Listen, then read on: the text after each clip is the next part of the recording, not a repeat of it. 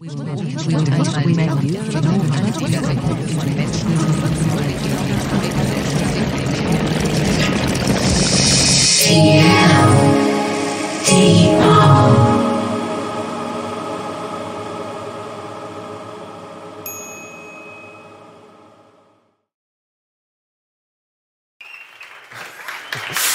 Dank, Christine. Hallo, mein Name ist Frank Segert. Ich arbeite für die Deutsche Kinder- und Jugendstiftung im Kooperationsprojekt Jugendbeteiligung jetzt für die Praxis digitaler Partizipation. Ich bin Tobias Thiel und mache gesellschaftspolitische Jugendbildung an der Evangelischen Akademie Sachsen-Anhalt in der Lutherstadt Wittenberg. Und wir nennen das dann Junge Akademie, weil das taucht auch manchmal auf. Wir möchten digitale Jugendbeteiligung zeigen, wie diese gelingen kann, und zwar nicht nur mit schnöden Textbeispielen. Um euch das zu zeigen, haben wir euch erstmal ein Textdokument mitgebracht, nämlich dieses Etherpad. Den Link dazu seht ihr jetzt auf der Präsentation. Wenn ihr schnell seid, dann nehmt doch mal eure Kamera raus, euer Smartphone, und macht ein Foto. All die Beispiele, all die Projekte, die wir nennen, all das ist darin aufgeführt, auch all die Aktivitäten, die beispielsweise bei uns im Gemeinschafts- oder mittlerweile Kooperationsprojekt Jugendbeteiligung jetzt passieren. Ein paar Kameras sehe ich noch oben. Das ist auch jetzt auch die Möglichkeit für euch zwischendurch euch Sachen anzugucken, falls wir nicht genug Beispiele zeigen. Dann sind da noch ein paar mehr drin, also die kann man sich dann auch angucken, falls wir doch zu langweilig sind hier vorne. Und weil wir wenig Zeit haben, gehen wir jetzt schon weiter. Ich möchte euch ganz kurz, bevor wir zu den Beispielen kommen, noch Jugendbeteiligung jetzt als Projekt vorstellen. In diesem Kooperationsprojekt ist nicht nur die Deutsche Kinder- und Jugendstiftung beteiligt, sondern auch IAB, die Fachstelle für internationale Jugendarbeit der Bundesrepublik Deutschland, und auch der Deutsche Bundesjugendring. Wir werden gefördert aus dem Bundesjugendministerium und wir sind auf 4 Handlungsfeldern aktiv. Wir möchten Sichtbarkeit für das Thema digitale Jugendbeteiligung herstellen. Das machen wir hauptsächlich mit unserer sehr umfangreichen Plattform jugend.beteiligen.jetzt. Wir entwickeln Tools im Projekt, also am Ende des Tages Software für digitale Jugendbeteiligung. Wir qualifizieren Fachkräfte aus der Jugendarbeit, Fachkräfte aus Kommunen, mit längeren und kürzeren Formaten, online wie offline. Und am Ende des Tages wollen wir so viele Netzwerke wie möglich bespielen, die Tech-Community mit den Belangen der Jugend, diverse Netzwerke von Fachkräften aus der Jugendarbeit, und wir haben ein eigenes Netzwerk gegründet, das Qualifizierungsnetzwerk Digitale Jugendbeteiligung mit Vertreterinnen und Vertretern in allen Bundesländern in Deutschland. Und das ist der Link zu Tobias, denn Tobias ist Mitglied in diesem Netzwerk. Genau, also ich vertrete Sachsen-Anhalt gemeinsam mit einem weiteren Partner im Netzwerk, und was wir als Praxis einbringen aus der Region, das ist zum einen die Jugendbeteiligung und die politische Bildung mit ganz unterschiedlichen Tools. Wir arbeiten ganz lange schon mit Games, insbesondere mit Minecraft. Wir haben Sachen, werden wir vorstellen, mit 360-Grad-Videos mit Jugendlichen ausprobiert. Wir nutzen Actionbound. Was bei uns aber auch dazu gehört in der Evangelischen Akademie, selbstverständlich, ist die Reflexion über Fragen der Ethik einer digitalen Gesellschaft oder einer sich digitalisierenden Gesellschaft zum Thema Netzpolitik, ein netzpolitischer Salon. Und wir haben gemeinsam in einem bundesweiten Netzwerk angefangen, Jugend- und Netzpolitik zusammenzudenken, in dem Format Freiraumnetz. Und was hat das Ganze mit der Republika zu tun? Einige ahnen es vielleicht. Too long didn't read ist das Motto der Konferenz, und wir alle kennen Partizipationsformate, Konsultationsformate. Der Staat in all seinen Facetten fragt uns nach Meinungen. Das ist ja erstmal grundsätzlich positiv und schön. Und das sieht dann häufig so aus. Wer von euch sich noch bei dieser Konsultation zum wichtigen Thema Gender Equality beteiligen möchte, muss sich A, erst durch Textwüsten klicken, und B, kann sich eben auch nur in Textform einbringen. Ich hoffe, euch ist auch dieser Anblick bekannt, nicht weil er so schön ist, sondern weil es dann doch eine recht wichtige Plattform ist, um sich in Deutschland an die Legislative zu wenden. Das ist die E-Petitionsplattform des Deutschen Bundestages. Aber wenn wir ehrlich sind und diese Forumssoftware uns anschauen, so richtig angesprochen fühlen wir uns wahrscheinlich schon nicht mehr rein optisch und Jugendliche schon gar nicht. Was braucht es deshalb? Beteiligungsformate, kreative Formate, die ein bisschen weggehen von dem Medium Text, mit dem Verwaltung und Politik in Deutschland natürlich hauptsächlich arbeitet, was Jugendliche aber nicht unbedingt als ihre natürliche Bevor du dazu kommst, also was mich da erinnert, diese Sachen immer an die Beteiligung, die wir hier haben in allen möglichen Beteiligungsverfahren, ob das Umweltplanung sind und so weiter. Und in der Regel ist es ja so, ich gehe dann in das Rathaus und irgendwo, ich karikiere, im Keller gibt es diesen einen Raum, wo irgendwas an einer Wand hängt und irgendwie kann ich da was reinschreiben und irgendwie wird das irgendwas bewirken. Also es ist sozusagen der Keller. Und für mich sind oft diese Plattformen, die wir machen, das ist so ein bisschen der Keller im Internet. Also wer sich dahin findet und wer daran großes Interesse hat, für den ist das eine echte Möglichkeit, sich zu beteiligen. Leider finden die meisten diesen Keller nicht. Und wenn man da ist, ist er auch nicht so schön. Man möchte eigentlich schnell wieder weg. Was haben wir stattdessen im Sinn, wenn wir denken, dass digitale Jugendbeteiligung kreativ aussehen soll? Wir haben einfach mal heute in die sozialen Netzwerke zum Beispiel der TinCon geschaut, die hier unter uns gerade läuft, wenn ich mich nicht täusche. Und gestern zum Beispiel, sage mal, was ist eigentlich diese Würde? Ein großes gesellschaftspolitisches Thema eigentlich, dass die Würde im Netz nicht genommen werden kann und wie sie geschützt werden kann. Die TinCon fragt in einer Instagram-Story, die TinCon bezieht sich da auf die Meme-Kultur, da ist die Grumpy Cat zu sehen und Antworten kommen dann von jugendlichen Akteurinnen und Akteuren. Da ist zum Beispiel Dark Victory zu lesen, also pseudonyme Nutzung ist nicht nur erlaubt, sondern willkommen wird unterstützt. Und da unten seht ihr in dem Screenshot Nachricht senden. Also der Button, um sich selbst einzubringen, der ist permanent vorhanden. Man muss nicht erst irgendwelche Grußworte über sich ergehen lassen, um dann seine Meinung oder sein Thema voranzubringen. Eine weitere Plattform, die in dem Kontext total wichtig ist, wird euch nicht neu sein, ist zum Beispiel YouTube. Hochpolitische Themen wie die Artikel 13-Debatte und Diskussion wurden in erster Linie verhandelt über die Plattform YouTube, fernab von all den Argumenten, die dann irgendwann auch in den Mainstream-Medien zu sehen waren. Die Mobilisierung und sicherlich auch sagen wir mal, die Ideologisierung fand hauptsächlich über diese Plattform statt. Das sind eben Kanäle, die Jugendliche viel eher ansprechen. Jetzt haben wir Social Media sozusagen auch abgefrühstückt und kommen endlich zu den Praxisbeispielen und viel stärker auch zum Thema Games. Ja, also Games, ein Anlass für Games ist so ähnlich, wie du es gerade mit YouTube sagtest. Wir gucken, wo sind Jugendliche, wo sind Kinder und Jugendliche und nutzen deren Tools. Und schon vor 7, 8 Jahren sind wir auf Minecraft gestoßen. Damals das allerbeliebteste Spiel, jetzt nur noch ein sehr, sehr beliebtes Spiel bei vor allem jüngeren Kindern und Jugendlichen. Und ich dachte, das ist wie Lego. Also ich selber spiele das auch gar nicht so gut.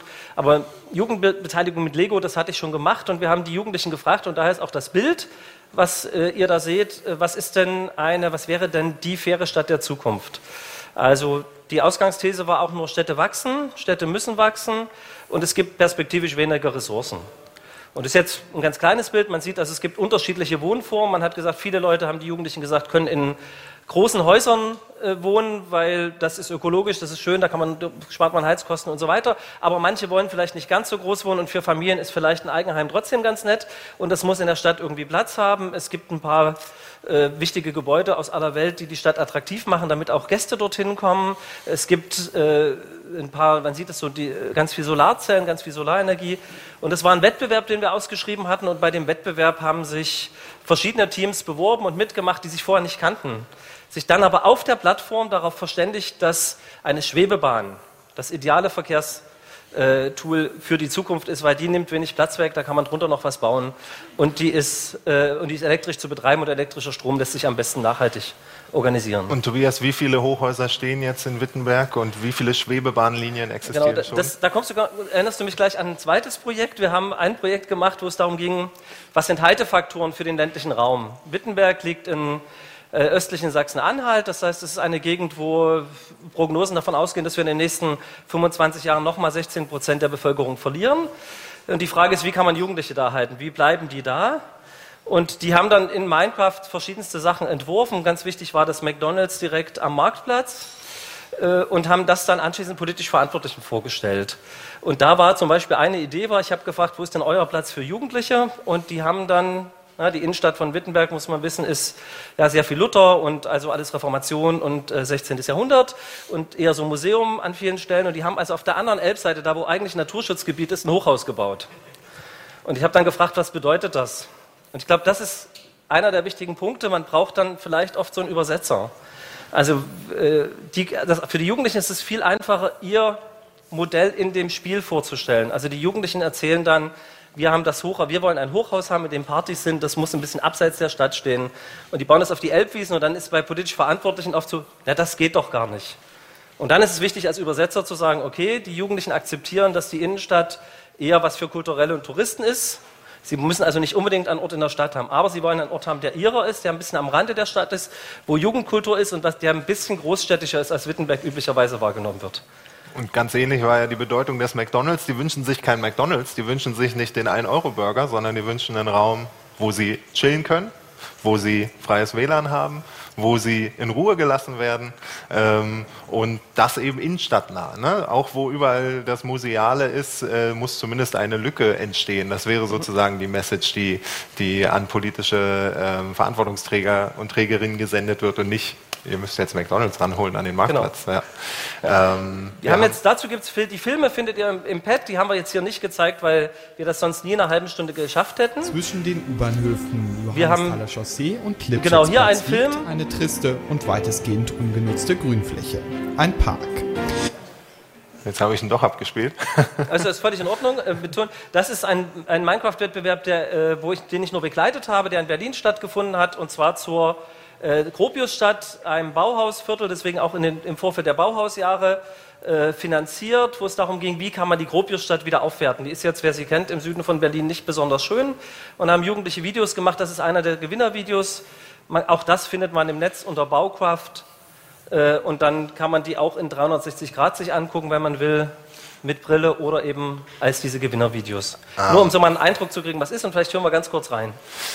Ich habe gerade schon ein Zeichen bekommen, vielleicht müssen wir das Reinhören auf später verschieben, entschuldigt an der Stelle. Kommen wir von Gaming als Werkzeug zum zweiten Block, den wir euch zeigen wollten, nämlich Gaming als Thema. Die offene Kinder- und Jugendarbeit nimmt oft auch mit Recht für sich in Anspruch, partizipativ zu arbeiten. Jugendliche, die in die Einrichtung kommen, können das Programm mitgestalten, entscheiden mit, um welche Themen es geht, welche Ferien, Freizeiten und so weiter geschehen. Das ist partizipativ, das ist natürlich voll in unserem Sinne. Gleichzeitig hören wir von vielen Fachkräften, aber die Jugendlichen kommen gar nicht mehr zu uns. Die Jugendhäuser bleiben leer, die sind nur noch im Internet. Wir glauben, ein Grund dafür ist, dass die offene Kinder- und Jugendarbeit häufig nicht so attraktive digitale Angebote macht.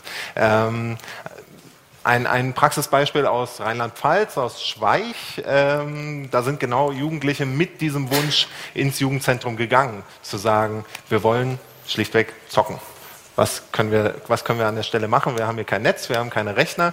Die JugendarbeiterInnen haben das dankenswerterweise aufgenommen und haben entsprechend Sponsoren gesucht, haben die Technik bereitgestellt. Das alles in Kooperation mit den Jugendlichen. Die haben sich sehr stark eingebracht, haben die Verantwortung dafür übernommen, dass an dem Veranstaltungstag im Veranstaltungsort auch alles funktioniert und gut über die Bühne geht. Das Ganze war eben so erfolgreich, dass mittlerweile das eine jährliche Veranstaltung ist, wo eine hohe zweistellige Zahl von Jugendlichen angesprochen wird. Ein zweites Beispiel aus Nürnberg, wo ich das Video jetzt gar nicht erst beginne, sonst kriegen wir noch größere zeitliche Probleme, ist eine League of Legends Liga. League of Legends, sehr populäres Online-Spiel, was im Multiplayer-Modus gespielt wird, wo sich Teams bilden, die dann eben sehr viel kommunizieren und miteinander Taktiken aushacken, um gegen andere Teams anzutreten. In einer Schule sind Jugendliche an die Schulleitung herangetreten, dass diese Schülerinnen und Schüler, die im Grunde auf Bundesliga-Niveau dieses Spiel spielen, auch Anerkennung verdienen, wie alle anderen, die auch bei Jugend debattiert oder ähnlichen Formaten teilnehmen. Resultat war im ersten Gang ein Projekttag, der ganz viele Talente gefördert hat von allen Schülerinnen und Schülern, die Lehrerinnen und Lehrer da überhaupt nicht vermutet hätten. Da gab es Cosplayer, da gab es Kostümbau, da gab es Tanz, da gab es Musikerinnen und Musiker, die ganzen Themes und die ganzen Soundtracks nachgespielt haben, und zum Ende des Tages eben eine große LAN-Party. Ein sehr erfolgreiches Format, was dann in eine Fortführung gegangen ist. Mittlerweile gibt es eine Liga von League of Legends Teams, die in den Jugendhäusern der Stadt spielen können, wo es eine mediale Begleitung gibt, eine mediale Berichterstattung dazu. Natürlich nicht im Fernsehen, sondern auf YouTube und auf Twitch, auf den wichtigen Plattformen an der Stelle. Und das Video, alles verlinkt im Etherpad. Sind wir ein bisschen durchgerannt jetzt, kommen noch zu einem dritten Block, den wir euch unbedingt zeigen wollen. Genau. Mit 360-Grad-Video. Also VR war gestern ein großes Thema. Ich habe auch andere Sessions gesehen. Es gibt den Truck von VR, vom WDR, glaube ich, und andere Sachen. Wie kann man da in der Jugendbeteiligung anknüpfen? Wie kann man in der politischen Bildung daran anknüpfen? Das geht relativ einfach. Man sieht hier so eine Cardboard. Da kann ich mein Handy nutzen. Das heißt, ich nutze die Geräte der Jugendlichen und ich kann diese Cardboards, also wir haben das erste Mal angefangen, die aus Pizzakartons zu basteln mit Jugendlichen. Und plötzlich habe ich da 15-, 13-jährige Jungs, die unbedingt basteln wollen aus Pappe. Ja, und die Technik ansonsten ist auch nicht wahnsinnig teuer. Die Kameras kriegt man ab 50 €, wenn man gute will, vielleicht für 500. Man muss aber nicht die 8 GoPros oder sowas kaufen. Und der Beteiligungscharakter kommt eigentlich dann zustande, wenn man Videomaterial produziert. Genau, also wir haben das gemacht mit Jugendlichen, überlegt, wie kann man diese Immersion, dieses mehr Eintauchen, was das ermöglicht in diesen 360 Grad, wie kann man das nutzen für die Jugendbeteiligung und haben in Halle mit Jugendlichen Filme in 360 Grad erstellt. Idealerweise würdet ihr die jetzt mit der Brille gucken und euch umdrehen. Der Frank wird sich hier einfach mal für euch im Video umdrehen, damit ihr es ein bisschen nachvollziehen könnt. Und die erzählen einfach von den Orten. Und unsere Hoffnung dabei ist, dass die Politiker, politisch Verantwortlichen, wenn sie so eine Brille aufgesetzt kriegen, vielleicht auch das Problem ernster nehmen. Freut euch auch bestimmt, warum ich euch den Ort zeigen will. Diesen Ort will ich euch zeigen, weil ich fast jeden Tag hier warte. Auch umsteige und hier ziemlich viel Zeit verbringe. Ich würde euch jetzt mal diese Haltestelle zeigen und ihr könnt euch selbst einen Eindruck davon machen, wie es hier ist. Und dann nimmt er seine 360-Grad-Kamera und geht auf dem Platz weiter herum. Die Forderungen sind an der Stelle total bescheiden. Wenn ihr euch das anschaut, vielleicht sogar eine Brille irgendwo herbekommt und dann aufsetzt, werdet ihr merken, wie wahnsinnig grau dieser Platz ist, noch dazu an dem wolkenverhangenen Tag. Seine Wünsche sind, wie wäre es denn mit einem Unterstand für die Straßenbahn, wo ich 30 Minuten warten muss, wo es nicht reinregnet. Hier würden schon wenige Blumenrabatten ein bisschen mehr Farbe reinbringen. Und nun ja, die Wirkung, die Immersion, dass eben politisch Verantwortliche das dann vor Augen haben, buchstäblich, ist hoffentlich die, dass der Handlungsdruck einfach ein viel höherer ist, als wenn ich das einmal erzählt bekomme. Ja. Ihr habt die Kameras gekauft oder gemietet an der Stelle? Wir haben die gekauft, weil, wie gesagt, die sind nicht wahnsinnig teuer. Man kann die bei uns kaufen. Brillen kriegt man auch bei Jugendbeteiligen jetzt. Also sonst einfach nachfragen. Kontakte gibt es auch im Etherpad. Und derer Projekte gibt es noch nicht allzu viele. Wir wollen kurz eine Mini-Perspektive noch auftun. Christine ist noch nicht nervös und sagt uns noch nicht, dass wir aufhören sollen. Wunderbar. Max schon. Da hinten ist schon Nervosität zu hören. 360 Grad ist sehr nah dran an Virtual Reality. Nun haben wir gestern Virtual Reality Projekte gesehen, wo die Virtual Reality gebaut wurde von einer Agentur. Gestern hieß sie, glaube ich, in VR. Und das dann wiederum zum Bildungscontent wurde. Daran ist überhaupt nichts Schlechtes, alles wunderbar. Virtual Reality lässt sich mittlerweile aber eben auch von Jugendlichen sehr leicht selbst bauen. Diese Plattform, diese Dauerschleife, die ihr da seht, ist Co-Spaces, sehr einfach. Das kleine Fenster oben rechts ist, glaube ich, ein 12-Jähriger, der an der Stelle in einem YouTube-Tutorial die Möglichkeiten von Co-Spaces erläutert. Für den Bildungskontext gemacht, ohne Coding, also große Coding-Kenntnisse nutzbar und eine Brache, ein Platz, kann beschrieben werden, welche Gebäude sollen da stattfinden, welche Angebote soll es da geben. Co-Spaces erlaubt diesen Platz virtuell zu bauen, die Vorstellung sozusagen schon begehbar zu machen. Genau, das Spannende ist, glaube ich, medienpädagogisch war das, glaube ich, gestern schon mal Thema. Richtig spannend wird es ja dann, wenn wir die Jugendlichen auch wirklich zu Makern machen, also wenn sie das selbst gestalten. Also das, was wir hier bei Minecraft gezeigt haben, das geht auch mit VR. Es wird vielleicht nicht ganz so perfekt, aber es ist dann deren Welt, die sie sich auch angucken. Und das kann man, wie man hier sieht, ja gut erkennen kann, könnte man das sowohl für die Städteplanung nutzen, als auch für die Gestaltung eines Jugendhauses. Damit erreichen wir eben sicherlich andere Jugendliche als die sich durchaus davon angesprochen fühlen, einen langen Aufsatz zu schreiben, warum Gender Equality in der EU anders betrachtet werden muss als bisher, die sich eben nicht von dem Text ansprechen lassen völlig legitim. Ich glaube, die wenigsten Erwachsenen im Raum würden sich jetzt davon ansprechen lassen, hier große Abhandlungen zu verfassen. Auf die haben wir damit Zugriff mit einem ganz anderen, faszinierenden Moment an der Stelle. Nämlich, ich kann erstmal bauen und ich kann meine Wünsche in dieser Welt vollführen. Einen zweiten kleinen Blick, perspektivisch lässt sich auch Augmented Reality in der Jugendbeteiligung einbringen. Pokémon Go kennt ihr alle, denke ich zumindest. Also wenn ihr mit Augmented Reality oder der Abkürzung AR da oben nicht so viel anfangen könnt. Ich baue also Avatare auf Tablet-Displays oder auf Handy-Displays in meine reale Umgebung ein. Und wir fragen Jugendliche in Beteiligungsprozessen Dinge. Ja? Wie soll deine Stadt aussehen? Was sind die Haltefaktoren? Wir fragen es natürlich alles viel jugendgerechter. Denkbar wäre, dass ja nicht wir diese Fragen stellen, sondern solche digitalen Avatare. Denkbar ist genauso, dass da unten steht jetzt weitergehen in diesem kleinen GIF. Das Tool, welches hier bereits verfügbar ist, heißt Metaverse. Das erlaubt Texteingaben. Denkbar ist, dass man ja gar nicht mit einem Textfeld antwortet, sondern mit einer Sprachnachricht, so wie es Jugendliche eben in allen gängigen Messengern tun. Oder mit einem kurzen Video, mit einer Story eigentlich, wie es die größte und beliebteste Plattform Instagram millionenfach erlaubt. Also vielleicht noch als Ergänzung zu, ich meine, mit HP Reveal, was wir auch vorstellen, früher Aurasma, kann man jetzt schon Ausstellungen erstellen, wo ich einfach, wenn ich auf das Bild gehe mit meinem Handy, bekomme ich interaktive Inhalte. Das ist jetzt erstmal eher was zum Konsumieren. Also ich könnte damit zum Beispiel als Stadt zeigen, was ich plane. Und könnte sagen, guck mal, so sieht das aus. Ich kann es aber auch mit Jugendlichen nutzen, dass die so eine Ausstellung erstellen und sagen, guck mal, so sieht der Platz heute aus. Und im Video seht ihr, mein Minecraft-Video geht dann auf oder mein Insta-Story geht auf oder was auch immer. Diese Tools sind alle in einem Stadium, wo es sich lohnt, das auszuprobieren. Insofern fühlt euch eingeladen und ermutigt. Es sind in der Regel amerikanische Produkte. Da haben wir einfach...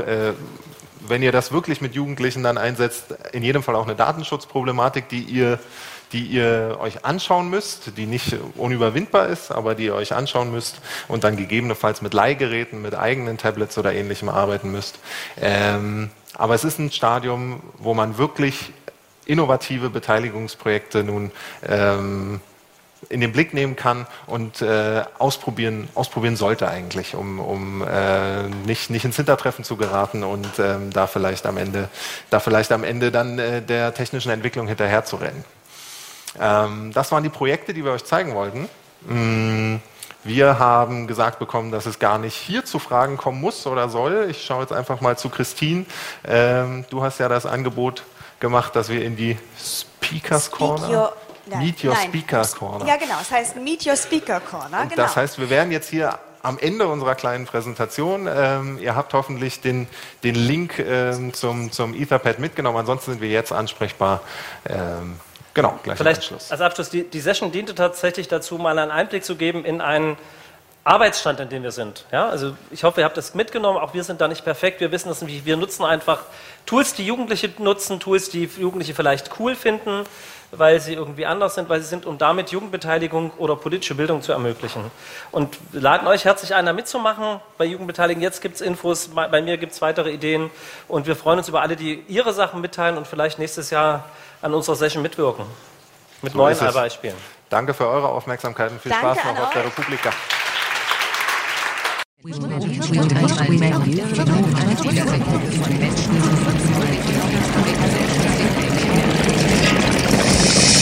Yeah.